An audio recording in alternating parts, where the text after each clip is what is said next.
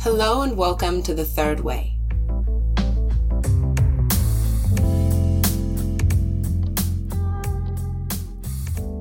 The Third Way is a podcast all about exploring the worlds of the mind, art, and how people function together.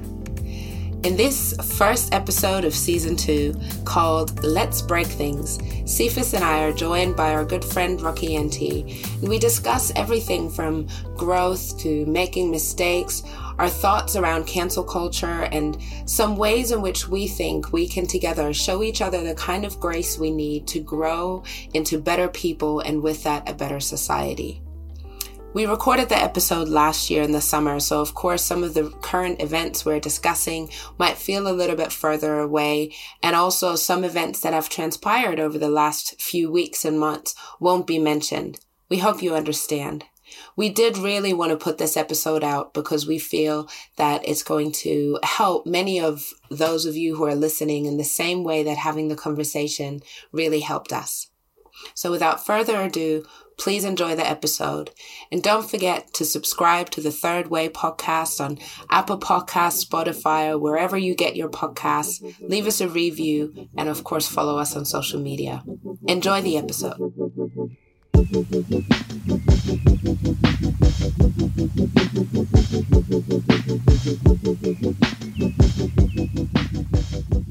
don't want to start hearing me crazy laugh. All right, fine. Say that again, Rock. I think that's how we should start. Crazy laugh. Yeah.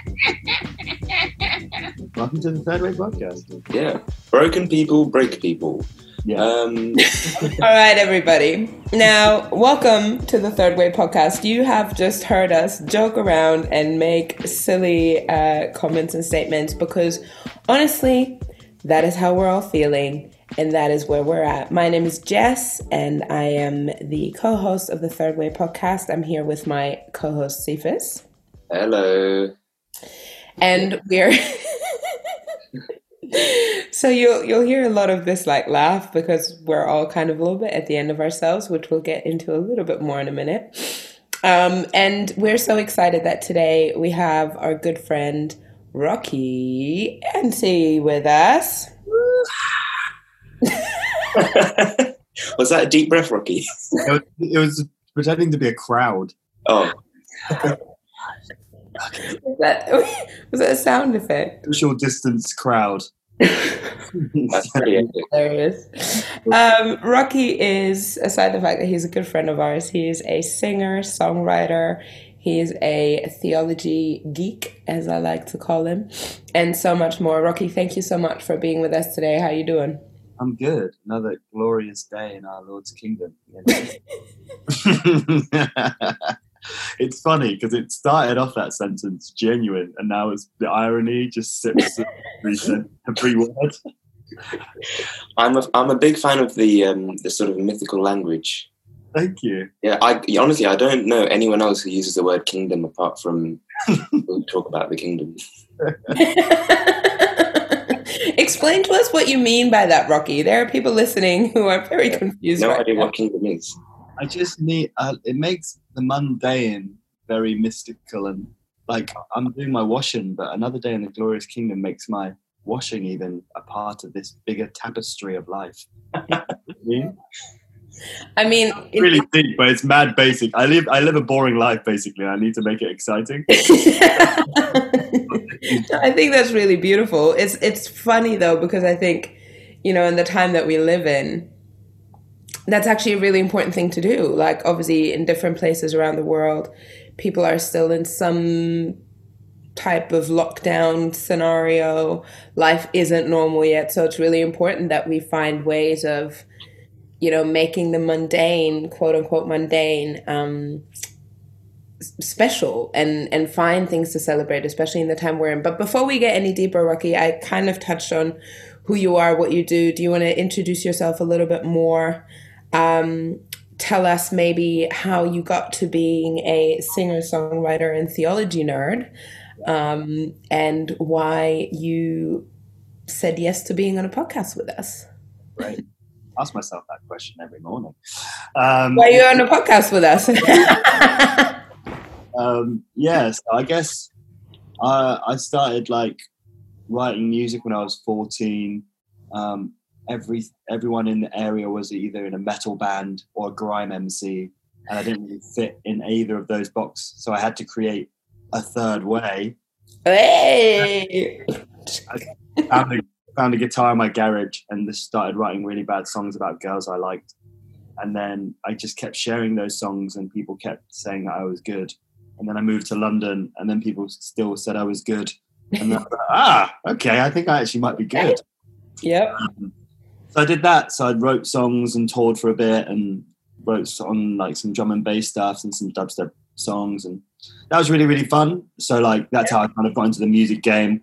And then 2 years ago, I kind of went through kind of I wouldn't say a massive deconstruction, but it was just a lot of, I brought my childlike faith into adulthood, and it didn't really match up when you do that. So yeah. Let me go on the most intense Bible study I've ever been on. So when you say that you went through a deconstruction, childlike faith, and all of that, did you grow up in a very religious household, or what's kind of your faith backstory? Yeah, so I've kind of always been homies with Jesus. Like my parents were like pastors and always been in ministry and things like that. So I kind of was brought up within a Christian context, like a Pentecostal kind of West African fusion with Western Christendom. So that kind of hybrid. I mean, you do know who you're talking to, and you do know that I could take this into a very interesting direction right now. Yeah. Let's stay here. Like my grandparents were Methodists, and then my parents were kind of this West African UK fusion. So I've always grown up in church, but I guess it wasn't. And again, I've never really pushed up against it. But I think when you're in a particular framework, you become almost numb to the framework, and then you kind of could become lazy in that because that framework is created by someone else. So you're kind of building blocks on someone else's foundation. Yeah. Right. My mid-20s, where I was a bit like, why are all these blocks here? Yeah. Who put them here? Put them there. And do they still need to be there? Or do I need to understand the worth of these blocks for myself? So that's what I did when I went studying. I just kind of like, just kind of tried to understand what these blocks actually were and what needed to go and what needed to stay, and what. Because once you pick up the blocks, you've realised that they're made out of gold and some are made out of sand. So I just had to kind of sift through which was which. I mean, I've got I've put my foot in the ocean of theology. Yeah. I'm like, you actually went to study theology, didn't you? Yeah, I did. Yeah, I just got back saying that I passed the certificate, which is good. Nice. That was fun.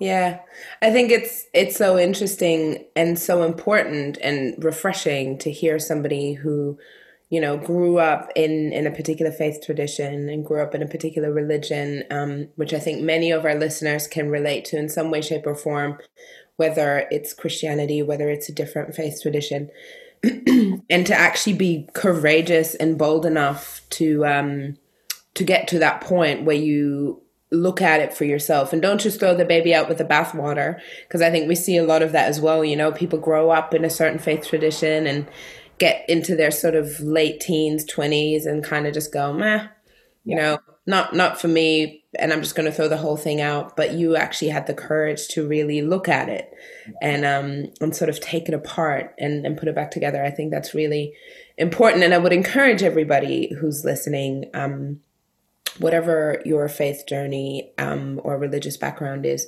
to do that, because I do think that as people who are, looking to live the life of the third way, a grounding in spirituality, a grounding in something bigger than ourselves is really important, because otherwise we're always going to get stuck. Yeah, exactly what you said. I think if you believe that, I believe that Christos is at the center. So it's like no matter how far you dig down, I feel that he's at the bottom of the barrel. Not to use that pronoun, but Christ is at the bottom. Yeah. So no matter how far you dig down and no matter how much bathwater you throw out, Yeah. there's still Christ. So it's like people shouldn't be scared to investigate and look at the truth will set you free. Yeah, that's really great.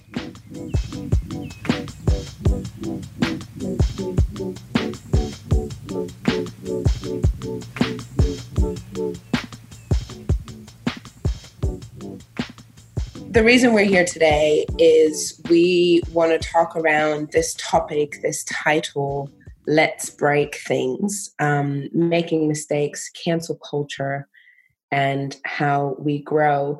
And I thought it'd be interesting, Cephas, for you, before we get into it deeper, just to hear a little bit, because you came up with that title, didn't you? Yeah, Let's Break Things. Yeah, it's the idea of going at life and learning by doing. Because you have this sort of unsaid textbook that's given to you throughout life, and you could be growing up in whatever background or culture that you come from. There is some sort of a textbook that's handed to you, be it that's tradition that's been passed down, be it that's the culture of the people around you, be it the friends that you make. But they all kind of add to this sort of theoretical textbook. And there are certain ways of doing life, certain aspects of living that you get sort of set in, and there comes a point when you have to break them and try and learn a way of living for yourself that is tried and tested.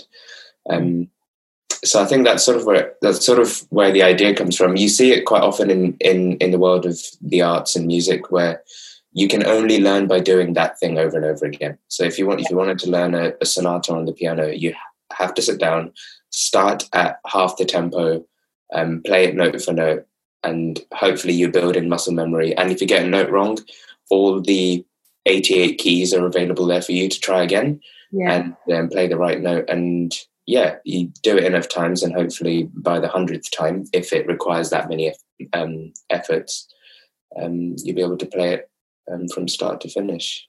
So that's sort of where the idea of Let's Break Things comes from. It's not like a violent title or anything like that. we're not out here to how happy you are. I think it is interesting though in the time that we live in to kind of give it context. You know what you just said about the textbook and about having to work out what life looks like for yourself, learning from mistakes maybe even. And we certainly live in a culture where making mistakes is highly dangerous at the moment. And sometimes maybe understandably so, but it's definitely, if you're someone who's in the public eye, there is, we've all heard the word cancel culture and all of that. But also we live in a world where I feel like, and Rocky, this is something I'm going to want to hear a bit from you about, where we sort of live in extremes. We are in the, day 2 or 3 of grieving Chadwick Boseman. We, lost our Black Panther. We lost someone who was a real hero. And I know for me, like a real role model. And in the wake of his death, we found out that he's obviously lived with cancer, colon cancer, for 4 years. He made the majority of the films that we celebrate right now, including Black Panther, Marshall, and some of the others, in this time of sickness, of severe sickness. And we've seen, the internet get really, really crazy in the last sort of months leading up to his death, and like just cracking jokes and trolling and all that kind of stuff. Now, what's interesting to me in the context of what we're talking about is that on the other side of this now, there are almost not two camps in the sense that no one's taking away from how amazing Chadwick is. Well, they better not, because I'm come for them. But there's definitely this sense of, some people are like, oh my gosh, he's done all this while he had stage 4 cancer. Like, what am I doing with my life? And then there's other people who are like, you must never do anything. You are just great. how you are by taking a breath. And this polarized approach to things that is like, it's almost like we're constantly fighting with the textbook instead of actually just looking at maybe the core, the intention. Why did Chadwick live the way he lived, et cetera, et cetera. For you, Rocky, who's someone who is an artist, a creative, a man of faith, a man of purpose, all those kinds of things that we, would attribute to people like, I'm not saying you're like Chadwick, don't get a big head, to people like him. How can we navigate things like that without becoming an either or camp? Yeah, wow. I guess it's the danger of holding one universal truth over the other out of context, isn't it? Because I think what I've found, especially growing up struggling, is that depending on which universal truth you scream the loudest, you end up building a whole house around that one. But you start building the house around something that needs to be transitional. Do you mean? So, like, for example, if you look at that Chadwick Boseman in terms of people being like, I'm a creative and I haven't done anything, but Chadwick was an absolute G and he was suffering on an immense level and he did everything. I am worthless and I should be sad. And yeah. Whereas on the other side, you have people like that saying like, your art form should not be for others and you should create from a place of humbleness and never strive to be anything more than an inhaler, like you said. But then on one side you have pendulum swung to one side, you get lazy creatives that never really push themselves, and on the other side you have people that are completely trying to build their lives around their ego. So the pendulum swung extreme to either side. Ramifications that are negative and positive, because in the positive sense you have these people that are able to create such pure, honest works because they haven't been striving that transcend and change culture. And on the other side, you have people that are creatives that are able to grit their teeth through and share their art no matter what situation they're facing. Do you mean? I think you need, ironically, obviously, you need both. And also you need to understand where your flow is calling you to be in that season. So I think it's almost about more so being present in where you are and what season you're in. I know that sounds really like, figure out what season you're in, man. But I think in one sense... For those of you listening, Rocky just made the weirdest like hand gestures, quotes. Like stoner vibe, like, hey, blow and sense your season, bro. It's almost like it's, for example, at some points in your career, especially if you're creative, but I think it's transferable to any discipline, you're going to have to put on your big boy pants and grit through and create and see beyond yourself and understand that your artwork is more important than the situation you're going through. So you can wallow in self-pity or you can change the world. And in other senses, you need to take off your crown and stop thinking the world revolves around you and get back to the why you did the thing. Yeah. You can't build a house on either. You have to transition between those spaces. Yeah. It's all about holding that tension, isn't it?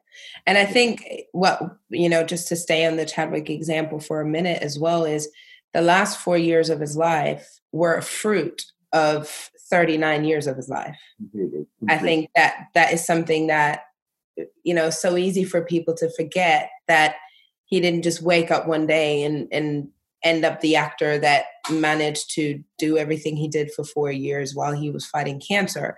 He spent a whole life, and we've seen social media sort of flood it with tributes and videos of speeches that he's given. I would highly recommend, if you haven't watched the speech he gave at Howard University, you should really go and watch it. It's brilliant, especially now in the context, knowing that he was already sick, the way he speaks about purpose and the struggles. And he talks a lot about, and this is where I really think this brings us back to our topic, he's talked a lot about the struggles are preparing us for a purpose.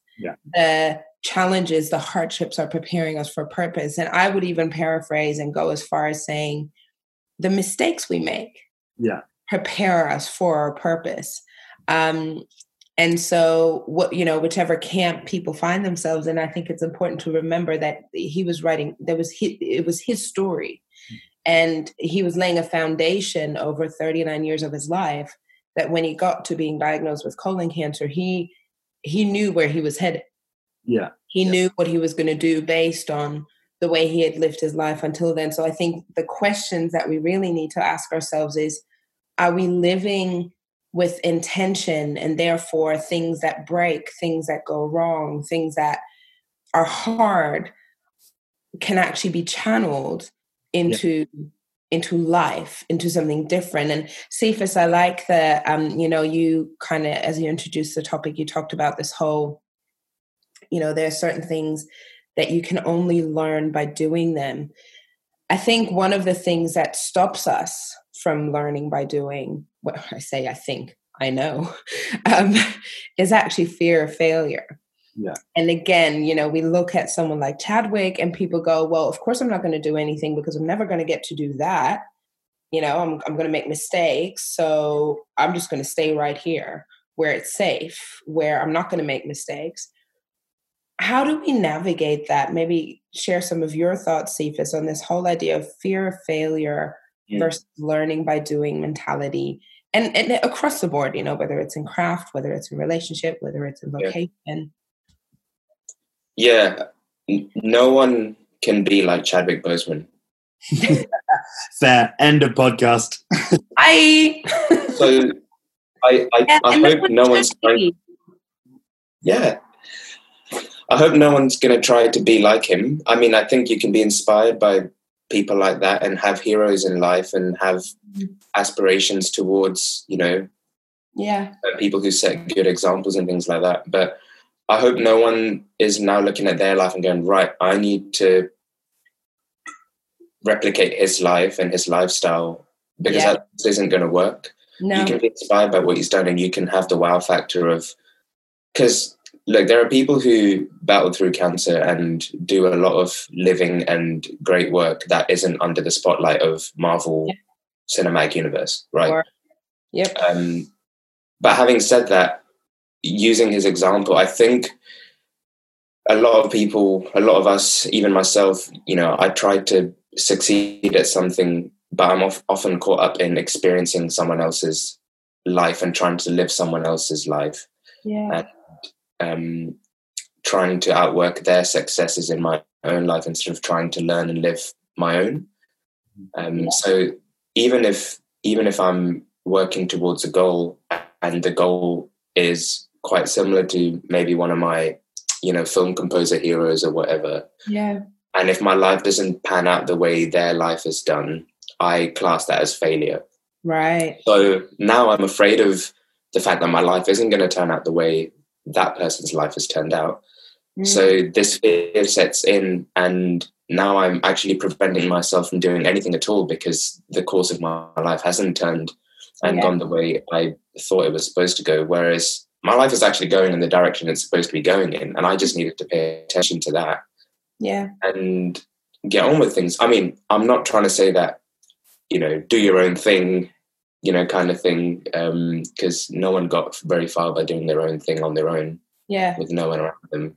But I feel like, the light bulb doesn't get invented by giving up, and just trying to live by someone else's rules. You need to do something and make some notes, figure out where it went well, figure out where it didn't go well, try and work out. So even, using craft, for example, like I've networked with a lot of people in the film industry or in the film composition kind of world, and not all of them work out.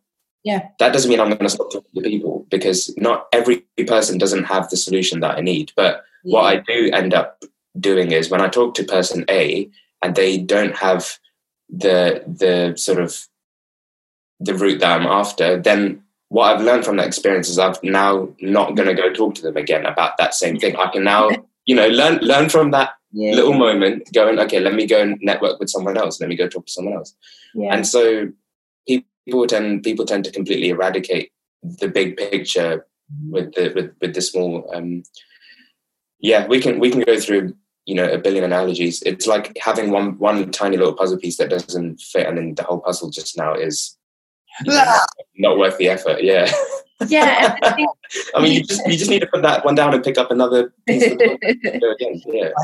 Also understanding the puzzle you're making isn't the puzzle. Exactly what you said. The puzzle you're making isn't the puzzle that someone else has made. Exactly. So puzzle framed. You look at Chadwick Boseman's puzzle that's been framed, like you said, Jess, over 40 years. He's been meticulously working towards this puzzle. Yeah. And then you're like, I want that puzzle. I want that puzzle piece. So you're cutting your own puzzle pieces to create a puzzle that will never look like that puzzle, because your pieces have a completely different image. So you will always live a life of failure if you're trying to build your life in the image of someone else's. Always. Woo. Okay, that's a tweet. You will always live your life in failure if you try to live your life in the image of somebody else's puzzle. Holy guacamole. And that's actually, I want to come back to that thought with you, Rocky, because I just wrote down as Cephas was talking, what even is our measurable for failure? Like what determines something as failure? Where do we get this idea for failure from? And I think it's an important conversation, because we're not saying that there isn't right or wrong in the world, there isn't. But especially when it comes to sort of the lives that we are building and growing as humans, what does failure even mean? Is it even a thing? I guess, a lot of failure in a Western context is probably a man-made construct in terms of, because I think the inherent thing you think about failure is poverty. I think in terms of, if you're like, I failed, it's just like, I did not consume to the biggest power of consumption. I think that's what failure is. It instantly linked to financial gain, I think, or some sort of status. I can achieve this kind of status. I'm a musician, but I wasn't Drake, so I failed. I was a businessman, but I wasn't Jeff Bezos, so I failed. Yeah. Success is linked to a lot of financial. We don't really think of spiritual, emotional, physical success. We think more in terms of amassing things. So I think in terms of our context of failure is, I think I think how I'm trying to understand failure are the patterns and rhythms in my life perpetuating goodness. Wow. Perpetuating negativity. I'm failing to establish what I referred to earlier as the kingdom, a sacred space for all. So I'm failing in creating a sacred space for all if my actions in reality aren't perpetuating goodness. Wow. Irrespective of how much money that makes me. Yeah. No, I think that's really powerful, because it suddenly means that, you just made the statement of, if my life is not perpetuating goodness, and that's not bound to material things. And that also doesn't exclude quote unquote, making mistakes. And I think that, that's the other side of this conversation, is that, let's break things. Actually, learning by doing means that as you do it, you're going to get it wrong. I'm very active in the sort of anti-racism education space now, and run a course around that as well. And what I always say to everybody who attends the course, because the course is for white people, non-Black people of color, and you can tell sort of in the first session, everyone's really sort of, the angry Black woman is about to hit us over the head with how racist we are. And whilst I do that, but I do that with a smile and lots of love hearts. Actually, what I always say to people is, and I don't want to get into the anti-racist conversation now, but, I liken, the first thing I establish is always what we're addressing is not your morals. We're addressing a system of beliefs that you were born into, that we've all been born into, and that needs dismantling. And it's a little bit like learning a language. And so what I always say is when you learn a language and you're like really passionate about learning a language, the only way you're going to learn the language is if you're going to start speaking it. You can learn all the vocabulary, you can understand all the grammar, you can, have read the books up and down, but if you're not going to open your mouth and start speaking it, knowing that you're going to make mistakes first. Yeah, you're going to call a boot fan. Yeah. Yeah, or whatever, or if we were to, American English and British English, a trunk and a boot or whatever. You're going to make mistakes. But the interesting thing is as well, when it comes to language, if you make a mistake and someone calls you out and addresses that mistake and says, hey, it's not this, is that. Normally your reaction is, oh, great. Thank you for telling me. I'm going to say it right next time. So somehow when it comes to, well, in most cases, hopefully, and somehow when it comes to learning a language, we don't actually see a mistake as a bad thing, but as a way of getting better at the language. Do you know what I'm trying to say? Like there's this willingness to have someone come and say, no, this is not how you say it. You're going to say it like that. And you're grateful and you're going to say it differently. But somehow in every other area of our lives, whether it's obviously now in this anti-racism conversation, whether it's in other cultural contexts, whether it's in craft that we learn, whatever it is, we get so caught up in like, oh no, I made a mistake. What am I going to do? Like, do you know what I mean? Like we get real panicked instead of responding the same way we would when we're learning a language, where we go, oh, thanks for pointing that out. I'm going to take that on board and do better next time. Do you think that has something to do with identity? Anyone can answer that.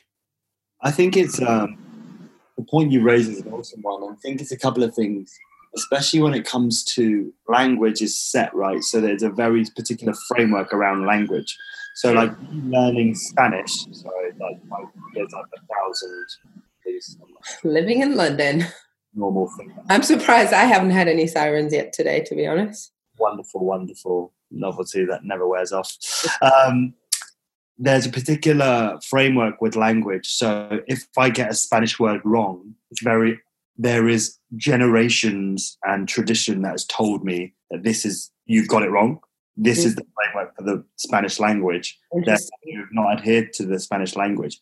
But what I find interesting, I only thought about when you were talking about it, is when it comes to the even anti-racism conversation, the if you don't respect that there is a framework for getting it wrong, then me saying, hey, you got it wrong, it's like, well, what's the framework? Because the framework, if I don't respect the framework, then me getting it wrong isn't a bigger deal. Or if I don't think Spanish is a language, then me not saying the right Spanish word is like, well, we're making it up as we go along. So it doesn't really matter what the framework is. That's what. So that's why there's more kind of for example, if I said someone was like, that's not right, I'd be like, of course you're right, because you're Spanish and there's thousands, millions of context for this to be right. The second thing is that from both people that are a part of that conversation, in terms of the person that is kind of giving the new information, the person that kind of got it wrong, the person that made the mistake, and the person that's calling them out. Yeah, there's a fear on the person that's making a mistake to not make a mistake, because they will be thrown into this like abyss, thrown into the oblivion, not to return ever again. Everything that. What am I going to do now? Thrown into the 7 stages of hell, and never to able to work again, which is a reality, because you can make a mistake these days on Twitter, and you will lose the next day. You will lose your job. Like, people will at your company and be like, hey, you were a human yesterday, and because you were a human that is fallible, you will no longer have a career. And I get like we call that cancel culture, which I want to talk about in a second, but carry on. Yeah, so people are so scared to be engaged in a conversation, because they know that they have the if they lose that conversation, they will be thrown into the oblivion. So what you end up having is people having conversations with people that they know won't throw them into the oblivion. And then you end up with echo chambers and these tight-knit communities that all believe the same thing.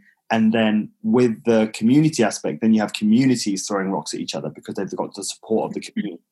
But you don't have open dialogue anymore. You've just got these like, we believe this, and we're not going to cancel each other or throw each other in oblivion. And we believe this, and we don't cancel each other and throw each other in oblivion. But we're not going to have a conversation because either of us lose. The result of the losing is the oblivion. Yeah. That makes sense.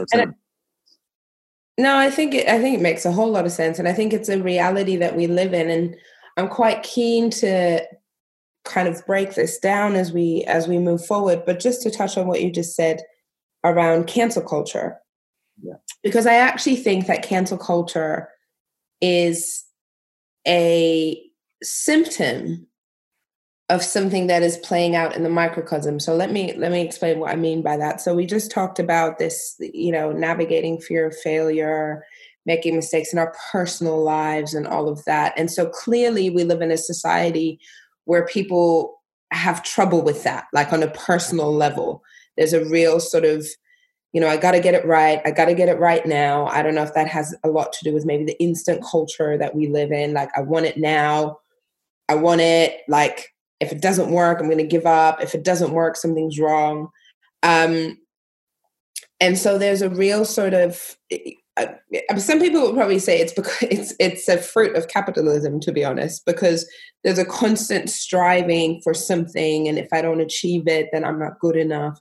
And so we're scared on a personal level of making mistakes. Now, a symptom of that has become that same, whether you want to call it framework or pattern, is playing out on a societal big picture level. So the fear that we have in our personal lives has now sort of managed to make its way into a very globalized, very connected, very public world.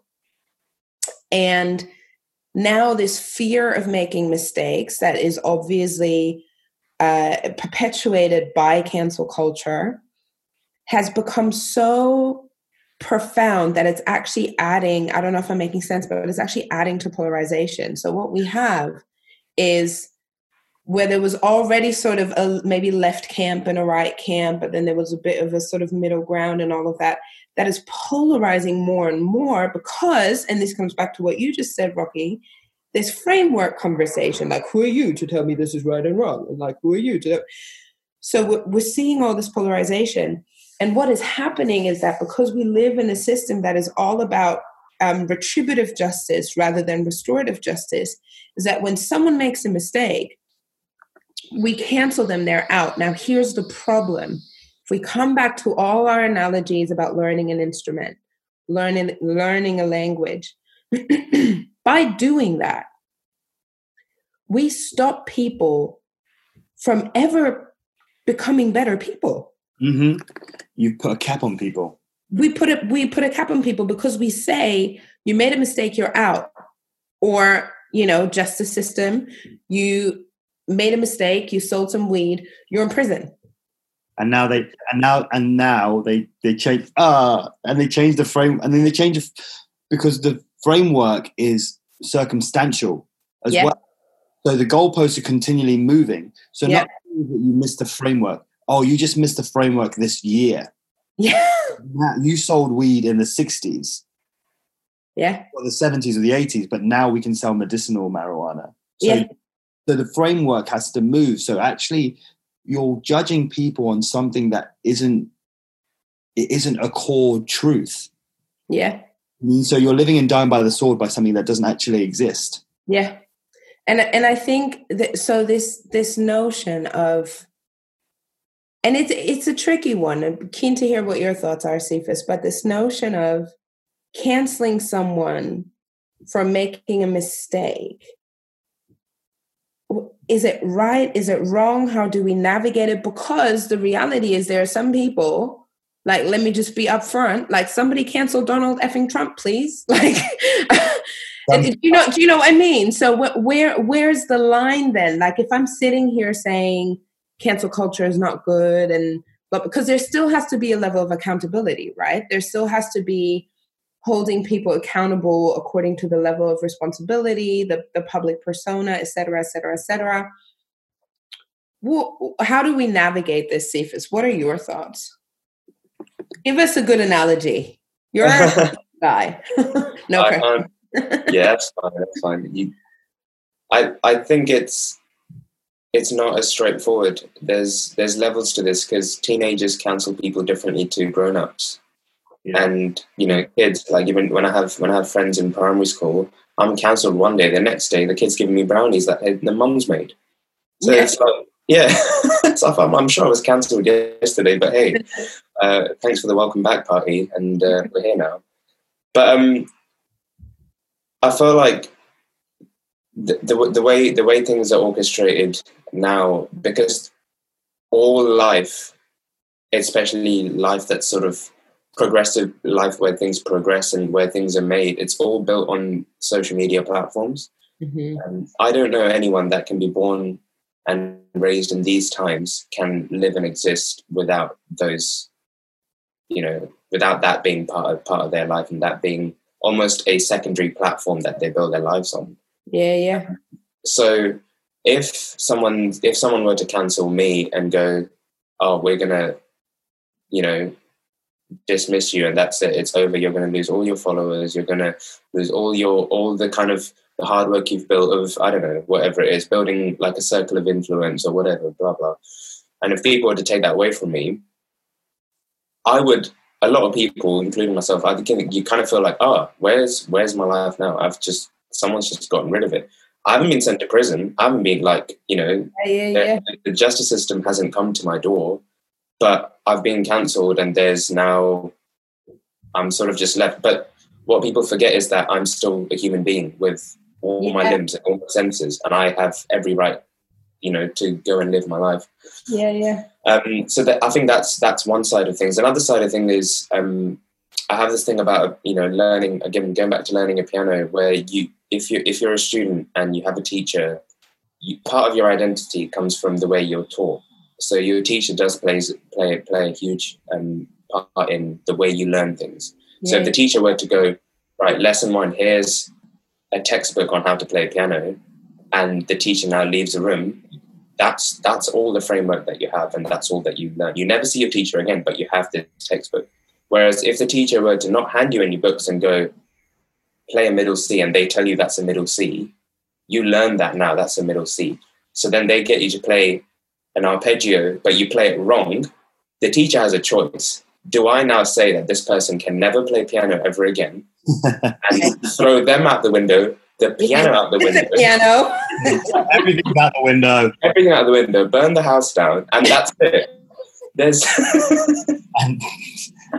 there's nothing now. We've removed all possibilities of moving forward, all aspects of change and restoration. The idea of a second chance is like slim pickings now in this world. And even I feel like even if you do get a second chance, man, I'm approaching that second chance, like tiptoeing my way around this. Yeah. It's not a second chance, because it's not a second chance of a free second chance. It's a chance within a very, very strict paradigm. Because like you said, if the teacher throws the keyboard out and throws a kid out the next time and then invites the kid back to another day, mate, be sure I'm sat at the keyboard looking at it, being like, staring at the whole time. Where do you want me to play? And you're not gonna. The thing is, you're not gonna focus on what you're actually there to do. And you know what you're going to become a really good robot, because then you're not learning piano anymore. You're learning what your teacher does. Yeah. I think. Sorry. Yeah. Oh. Become a really good follower of the person and not a follower of the way. I don't know if I can handle the truth that is being spoken right now. If exactly the analogy that Steve is creative is amazing, because if you're a child learning to play piano and your teacher is very, very strict, and you get one thing wrong, then if you're ruling by fear, if you're learning anything through fear, then all you're going to learn is how to not incite the anger or the fear or the pain. You're not going to learn. Whereas if your teacher comes in and it's like, hey, you did that wrong, but like, let's focus on, you get that wrong because what you're trying to learn is this. Just go again. Go again.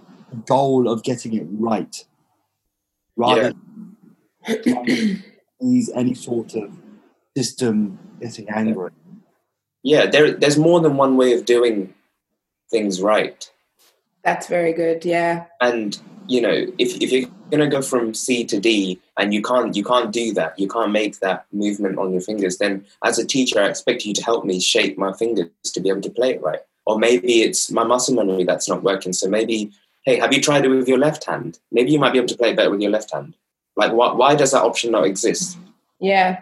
Now I want to flag two things in what we're saying here. The one thing is we're talking about the teacher, and what is becoming clear is that the teacher, and that analogy can be the leaders of our society, it can be society as a whole, it can be, however we want to use that analogy. What's becoming clear is that the intention and the character of the teacher is deeply important. Because the intention and the character of the teacher is what is going to determine how I am experiencing the learning process. Yeah. And it's what is going to determine whether or not I'm going to find the energy and the motivation in myself to keep going, to go on a journey of learning. So the intention and the character of the teacher is something we need to look at. And, we society, leaders, what's the intention? What's the character? When we cancel someone, what's the intention? What's our character? The other thing, though, I want to touch on, and I want to play devil's advocate for a moment, because it's something I am trying to navigate and get my head around, is, we live in a time of extreme, heightened racial tension.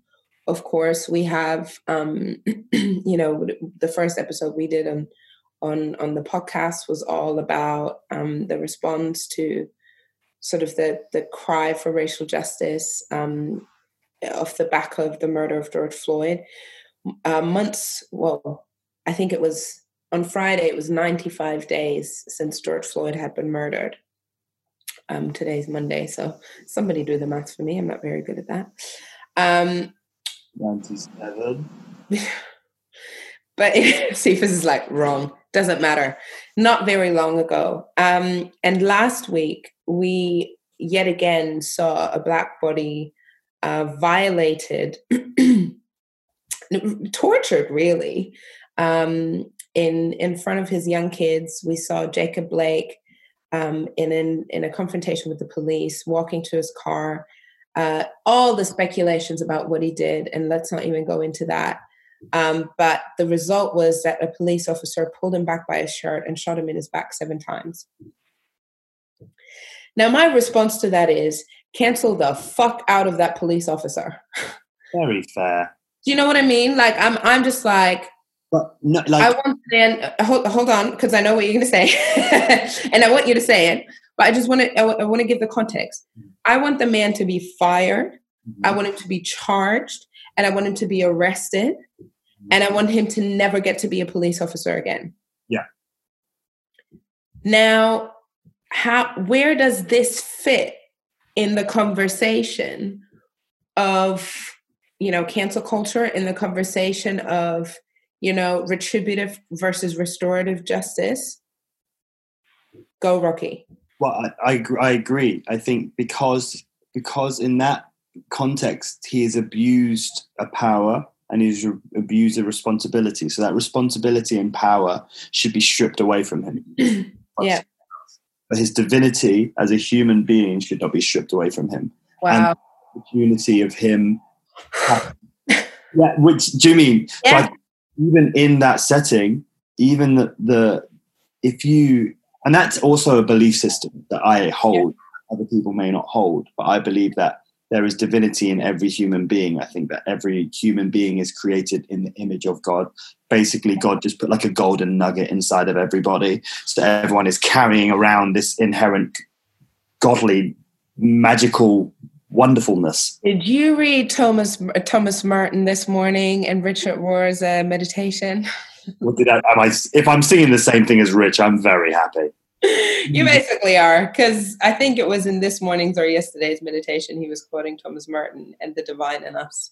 So, to everybody listening, in case you didn't know, not only is Rocky a bit of a geek, but I'm a bit of a geek too, and Cephas is a bit of a geek too. So if we throw like names of random mystics and teachers and things like that, just ignore us. Yeah, we're just on a vibe. He's just way more geeking than I. I've just dipped my toe in the geek. Not even true. But yeah, we all hold this level of divinity, which I believe can never be written off. So I think in that particular situation, yeah, he's abused a responsibility and a care to look after the community in a job setting that should be stripped away from him, because if you can't be trusted with that responsibility, then you should not have it. But yeah, divinity and the opportunity for him to learn and be forgiven and grow as a human should not be written away, no matter.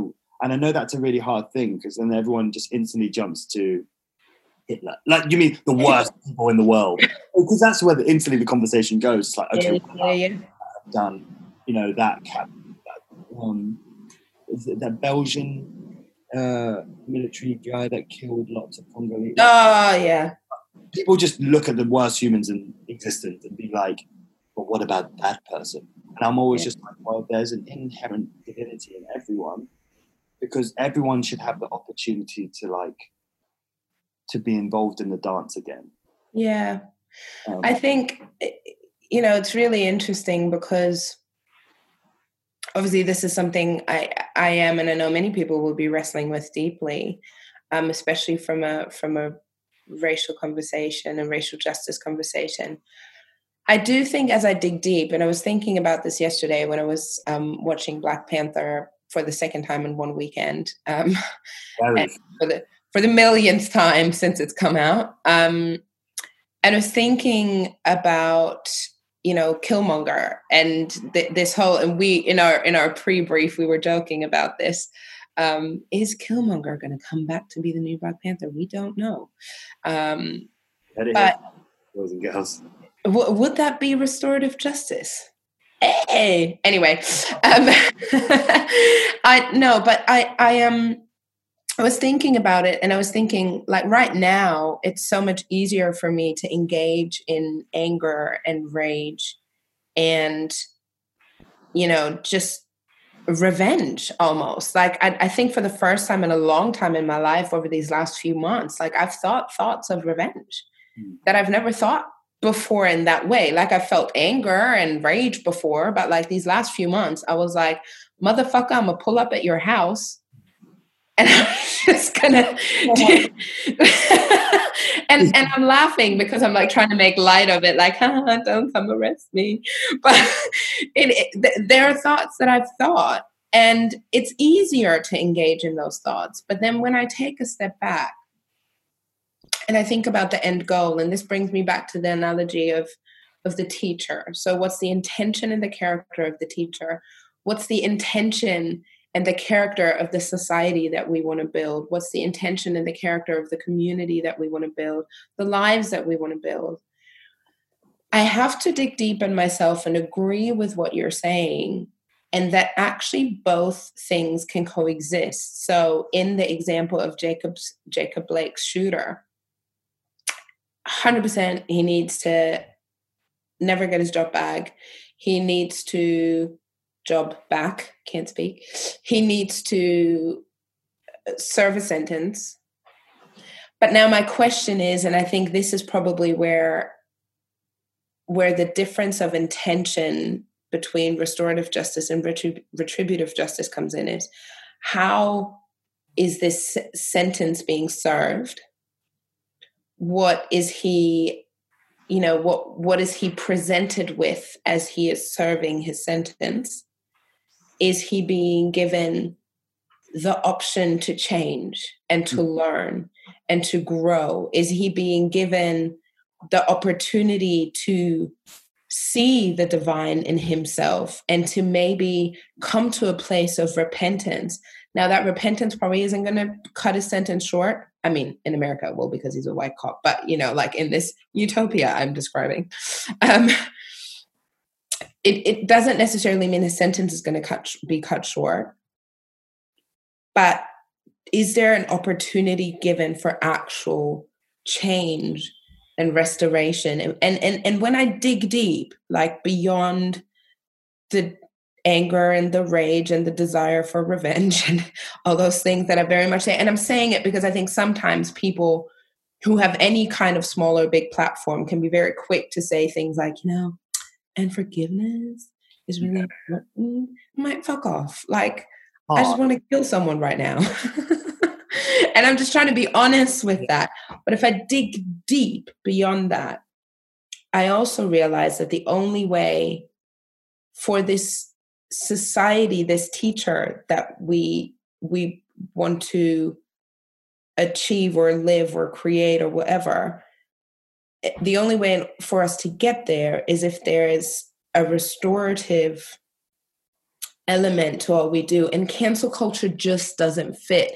And I think what is interesting as well, what you said, Rocky, about people tend to go to the worst case examples. The problem is we can't even do it with the smallest examples. We can't even do it in our personal lives. We can't even forgive ourselves when we make mistakes. So Cephas, I'm wondering, how does our relationship with ourselves and our own identity and our, ability to make mistakes and get back up again and all of that, how does that feed into the whole conversation?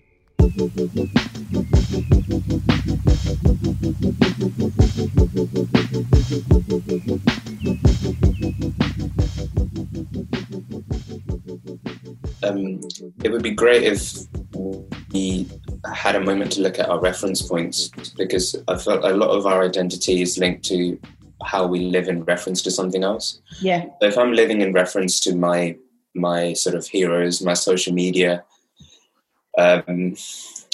sort of,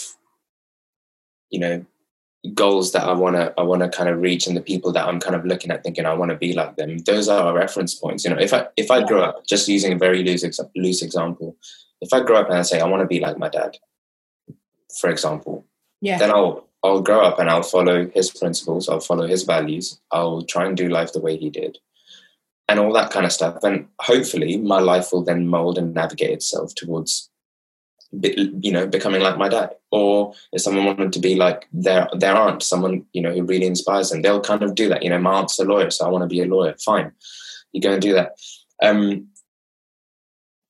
Where I think we fall short and we end up cancelling ourselves or not really allowing room for us to try again is when we set these sort of goals and these boundaries and our reference points at very unachievable places. Right.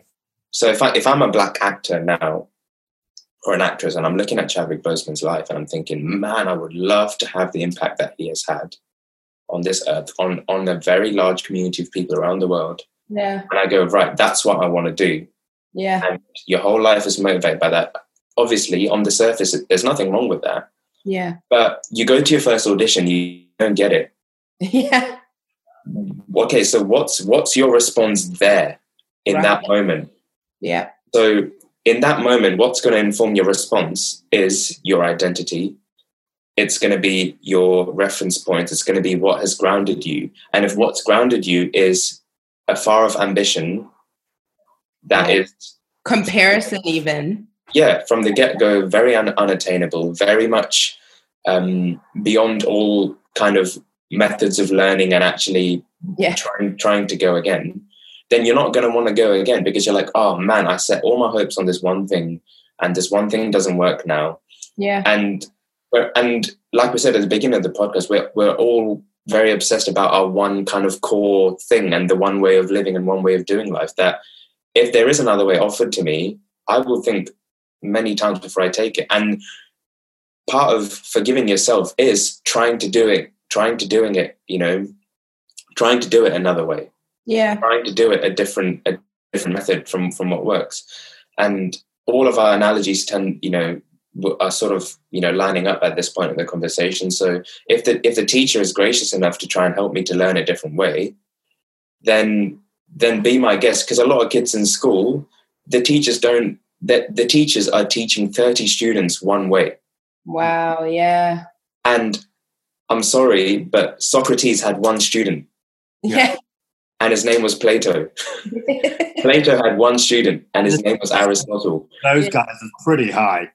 And those guys were nuts. And they learned what their teacher taught them. And they and the incredible thing is all of those are very different thinkers. They brought very different philosophies into the world. So if I'm a teacher today, and credit to teachers, man, but please, you cannot teach 30 students the same way.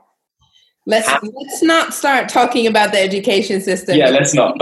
Leave this place. But Rocky has something to add. Exactly what you said. We've had this emphasis on teachers, and I think on the other side of the coin, there has to be a certain posture from those who are willing to learn. Mm-hmm. Talk about the person that's coming into the room with the knowledge in terms of the piano teacher. Let's use that because I think it's a really strong one that we've been using. And then, but the piano student, if I'm the student, there are certain characteristics I have to adopt to be able to learn best. And I have to humble myself. I have to be building, like you said, a realistic future for myself, because if I walk in and I want to play like Beethoven in a week, I've set myself up to fail. That's not going to happen. So then my anger and my resentment can be to my teacher. Yeah. Wow. Well, you should have taught me better. It's just like, you're 7. You don't even have a driving license and you want to act. Do you mean? Because I think also the danger, if we swing the pendulum, if we swing the onus on the teacher to be fallible, we've set ourselves up to fail again. Yeah, true. Whereas if we are honest and humble students, there has to be a dance. There has to be a relationship between the two for me to humble myself to humble myself to understand and honor what I'm being taught. Yeah. Intention of why I'm learning has to be pure. Yeah. Like you said, Seif, it's like if I'm now an actor trying to be Chadwick, I'm setting myself up to fail. Whereas if I'm an actor that's trying to be the best Rocky Inti, I'm setting myself up to win because that person has never existed before. Exactly. And my calling, my potential being fulfilled, me being successful, may be that I train the next generation to be something else, or equip the next generation, or I may sell out a show that has 100 people in it, but those people are touched by whatever I do. Yeah. The onus has to also be on the student, because Plato had to humble himself in front. Do you mean to be able to take on the lessons? Yeah. Inform those lessons, build a framework, and then he could destroy the framework. But he had to honor the framework first. Yeah. I think that's really powerful, Rocky, because I think, again, that it's so easy to point fingers, and I think with the analogy of the teacher, and I know I said before about, the character and the intention of the teacher, the same counts for the student, the character and the intention of the student. And it's in this, I love this analogy of the dance, in this dance that we can actually create a better way. And what's really interesting, without trying to get too spiritual right now, but one of our favorites, who's a Franciscan monk called Richard Rohr, he wrote a book called The Divine Dance. And so he talks a lot about how the pattern of the universe and the pattern of the world and the pattern of God and all of that is this dance between these three realities or energies or whatever, the three identities of God, however you want to define it. And so I think what's interesting is when he talks about the divine dance, the third is the space between. Yeah. It's energy between, it's the space between the two. And I think when we talk about our analogy with the teacher and the student, it's the space between, it's the third way, it's the willingness to listen, on both sides. Yeah. It's the willingness to see the other in their divine self. It's the willingness to honor the other as a human being, as, you know, all those kinds of things. So it's the space between that makes the picture whole. It's the space between that helps us create a community and a space in the society. And I do believe that. I know we don't see it right now, but I take comfort in the fact that often things have to get worse before they can get better. And I believe if we can become people on a very microcosmic kind of way, in interrelational way, and in our own selves and the relationships we have with people, but then also in a big picture way, in the way when we start looking at, reforming, and in some cases, maybe even breaking some systems and building new ones. If we can introduce this idea, and when I say introduce, like, this is by no means a new idea. We find it in all the big world religions. We find it in so many old traditions. But if we can reintroduce maybe this idea that there is two, like, you know, because we talk about polarization and left and right and all of that. And that's not a made up concept. They're true, but it's the space between that we need to start honoring and looking at. And if we can create an environment like that starts with us, though. Yeah. Like, it has to start with me having grace for myself when I make a mistake. It has to start with me knowing that I'm not perfect. I'm not going to wake up tomorrow and be Beethoven or Chadwick or anybody else. I'm not going to be anybody. I'm not going to compare myself to anybody else.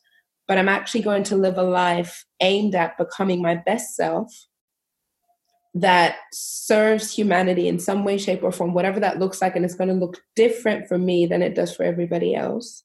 And I'm going to look for the space between. I'm going to look for, what unites us rather than what divides us. I'm going to listen. I'm going to be teachable. I'm going to be humble. All those things that we said. And I do think that if we can get a critical mass of people, listening to the Third Way podcast. If we can get everybody on the same wave. I think life, exactly what you said, life is in that space. Yeah. It is in that space. You know, because if the student and the teacher are in harmony, then correction can be brought in a graceful way. Yeah. All the tensions can be lived through joyously. Do you mean? Because if the teacher's like, you got that wrong, and the student's like, this is frustrating, there's going to be, it's not that when both people come in passive and like, you are right, so are you. Yeah. Actually, the space between and honoring the space between means that anything is possible. That's actually true freedom, because the student can break the chair and the teacher can be like, yeah, you're annoyed today. Cool. Yeah. Let's do that. Try that again. Let's do that again. Yeah. Or the teacher can get frustrated because the student's too slow, but the student's like, I get why you're frustrated, because you can identify the potential in me.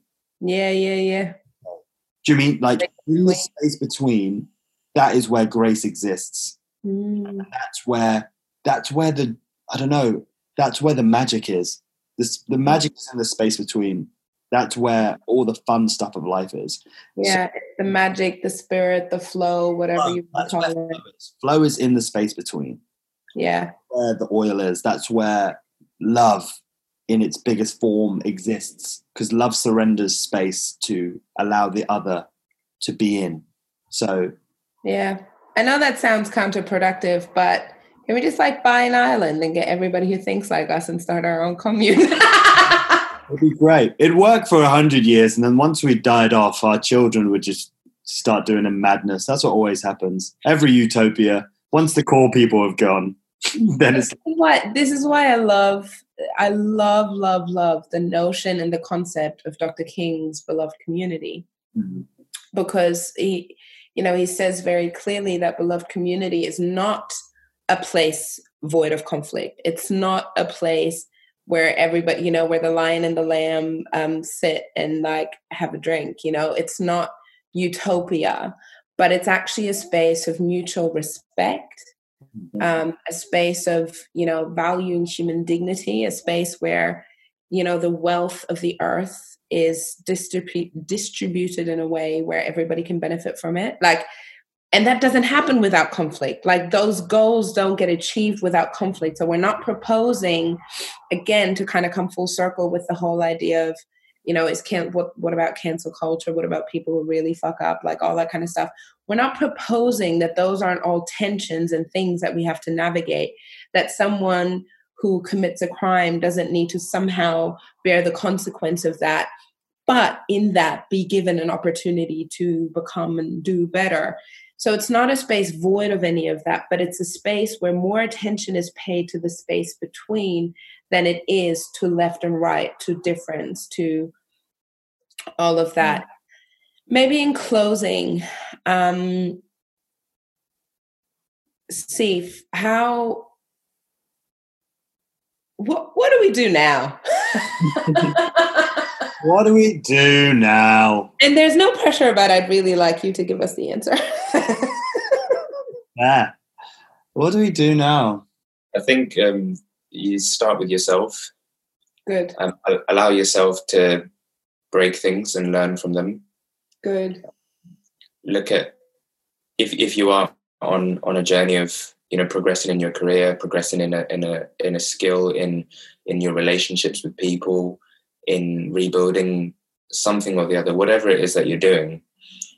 If you're able to allow yourself a second chance, a third chance, a fourth chance, if you're able to humble yourself and go for another try and learn again and try and do it better, I think that now creates an opportunity for the people around you to be able to do that as well. So how I kind of look at myself and treat myself and the identity that I present when I make a mistake or when I fail at something or when I can't get something right, it's the same way then I expect from other people. I highly doubt that the same people cancelling other people are the ones that are giving themselves a second chance, because the likelihood is that they've cancelled themselves.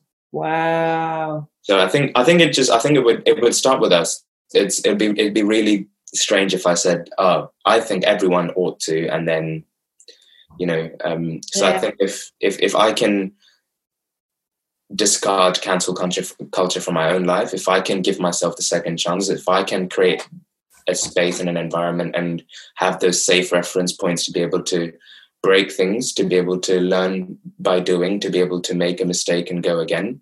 Yeah. And if enough people do that, there might be a space where we can bring the right kind of justice. We can sort of grow and develop whatever we want to. We might be able to achieve our dreams, our individual dreams, because we're not pulling each other down. We're not competing with one another for the wrong reasons. And so I think that's sort of an ounce of the third way. Rocky, any closing thoughts from you? Oh, that was great. I think, just extending grace for yourself and then to your loved ones and then to your enemies. Extending grace to the people that you other in every conversation. If we begun to, and that's why I love Jesus, because that's what he said a lot. Jesus, guys. I call Jesus, Jesus, and Christos. If we can extend grace for the people that we don't understand, and just understanding that inherent in creation is destruction. So, do you mean inherent in becoming an amazing pianist is your hands being tired, getting annoyed at yourself, and muscle memory, and spending hours in that. And I think we're obviously using a lot of music analogies because we all love music, but inherent in any sort of creation, of any future that you want to be reality, comes the destruction of something. Yeah. Also the rebuilding of something. Yeah. So it's us existing in the space in between, like you said, just to figure out what that is. Because that has to be an open conversation. That's not, we've never had it before. Yeah. Never existed. So it has to be a conversation between any polaring opposites. Yeah. I love that. You guys, it's crazy. I feel really energized having had this conversation with you. I have felt very I was about to mix two words. Defibrillated. Defibrillated. I was going to mix depleted and no, I don't know. I don't even know what I was going to mix. Anyway. Deflated, defleted, depleted. Yeah, all of them ones. And this conversation has really, I don't know, refreshed my spirit, if you will, and encouraged me. And I hope for those of you listening that it will do or has done the same for you. I think it's important for us to remember in times of trouble and where things seem very doom and gloom sometimes that there is goodness, there is hope. There are people who are working to be better versions of themselves and create a better world. And sometimes we have to look for them a little bit, but they're there. You just listen to 3 of them. We try our best. But we try. We fail all the time, but we try. And I just want to encourage you guys, those of you listening, become comfortable with the tension of life, become comfortable and start accepting and loving your humanity, because at the end of the day, making mistakes and falling down, getting back up again and breaking things and all of that, it is what it means to be inherently human. And if we can all see that humanity in ourselves and in each other and love it a little bit more, then I think we are on the right trajectory for living on the third way. So thanks everybody for listening. Thank you, Rocky, and thank you, Cephas. Come on. Blessings. And we'll be back with some more gorgeous conversations very soon. Peace out.